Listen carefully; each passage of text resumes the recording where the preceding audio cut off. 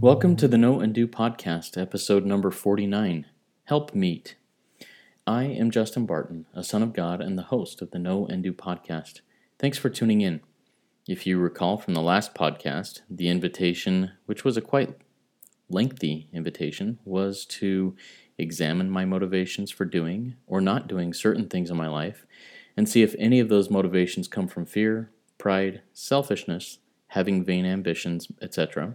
Then, if there is something that seems out of line with what I feel God has in store for me, to adjust my motivations for doing or for not doing that certain thing, and put that adjustment into action in my life, and to accept His invitation to come follow me.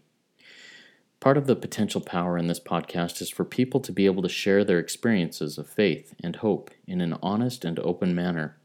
If you had an experience recently that relates to being saved by grace, and you are willing to share, please email your experience to knowandopodcast@gmail.com. Now, for today's lesson, experience, and invitation that will be centered around companionship. Earlier this summer, my wife and kids were in one part of the country, and I was in a completely different part of the country for almost an entire week. Our availability to even speak to each other was severely limited due to schedules and time zone differences. I was really missing them. And especially I was really missing my wife. As I was living through this, my thoughts turned to the reason for companionship of one who can lift, serve, love, comfort, and bless the other of a companionship. And since it is never a one-way street, so all of that can be done in turn to the other half of the companionship.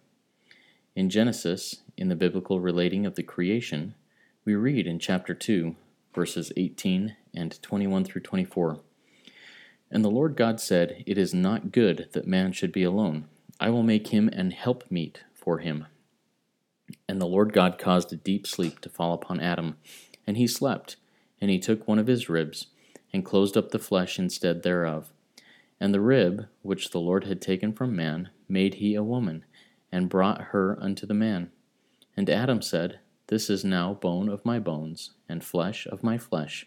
She shall be called woman, because she was taken out of man. Therefore shall a man leave his father and his mother, and shall cleave unto his wife, and they shall be one flesh." My experience is that although things are not perfect, and we don't always live the Ward and June Cleaver life, that this companionship with my wife is one that was definitely guided by God. She has walked with me through trials and tribulations. She has kept my feet on the ground while allowing my mind to dream and create. She sees past my selfishness and pride while still acknowledging it and urging me to be better, to become the person that God sees me as. I am experiencing that it is not good that man should be alone. What a blessing a good companion is, one who lifts and supports, cheers and encourages, listens and counsels, blesses, and yes, even chastens. The invitation today is to acknowledge the God-given companion in my life and to express my gratitude, first to God and then to him or her. The premise of Know and Do is to share my personal experiences of faith and hope and tie those to either a verse of Scripture from one of many sources that people all over the world consider as inspired and holy, or to a quote from godly and inspired men and women from throughout history. From these experiences and sources, I will then issue an invitation to myself, and in turn to the audience, to do what is now known. I do not pretend to be an expert on doctrine or on any of the subject matters that will be shared.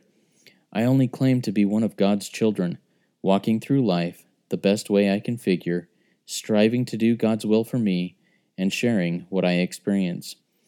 If you feel that this podcast is a positive influence in your life, please subscribe to it, then rate it and review it.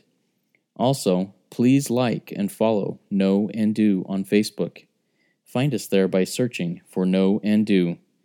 As always, my experience is that the key to peace and happiness in life is knowing Jesus Christ and doing as He teaches.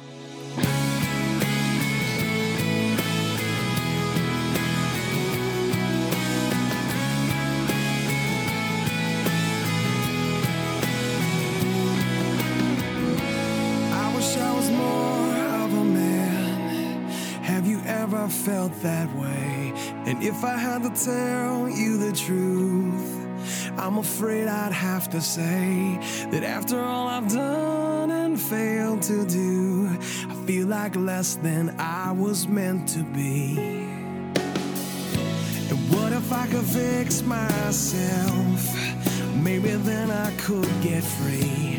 I could try to be somebody else who's much better off than me.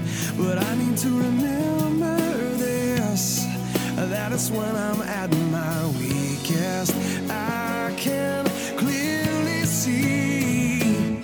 He made the lame walk and the dumb talk, and he opened blinded eyes to see that the sun rises on his time. Yet he knows our deepest desperate need, and the world waits while his heart aches to realize the dream.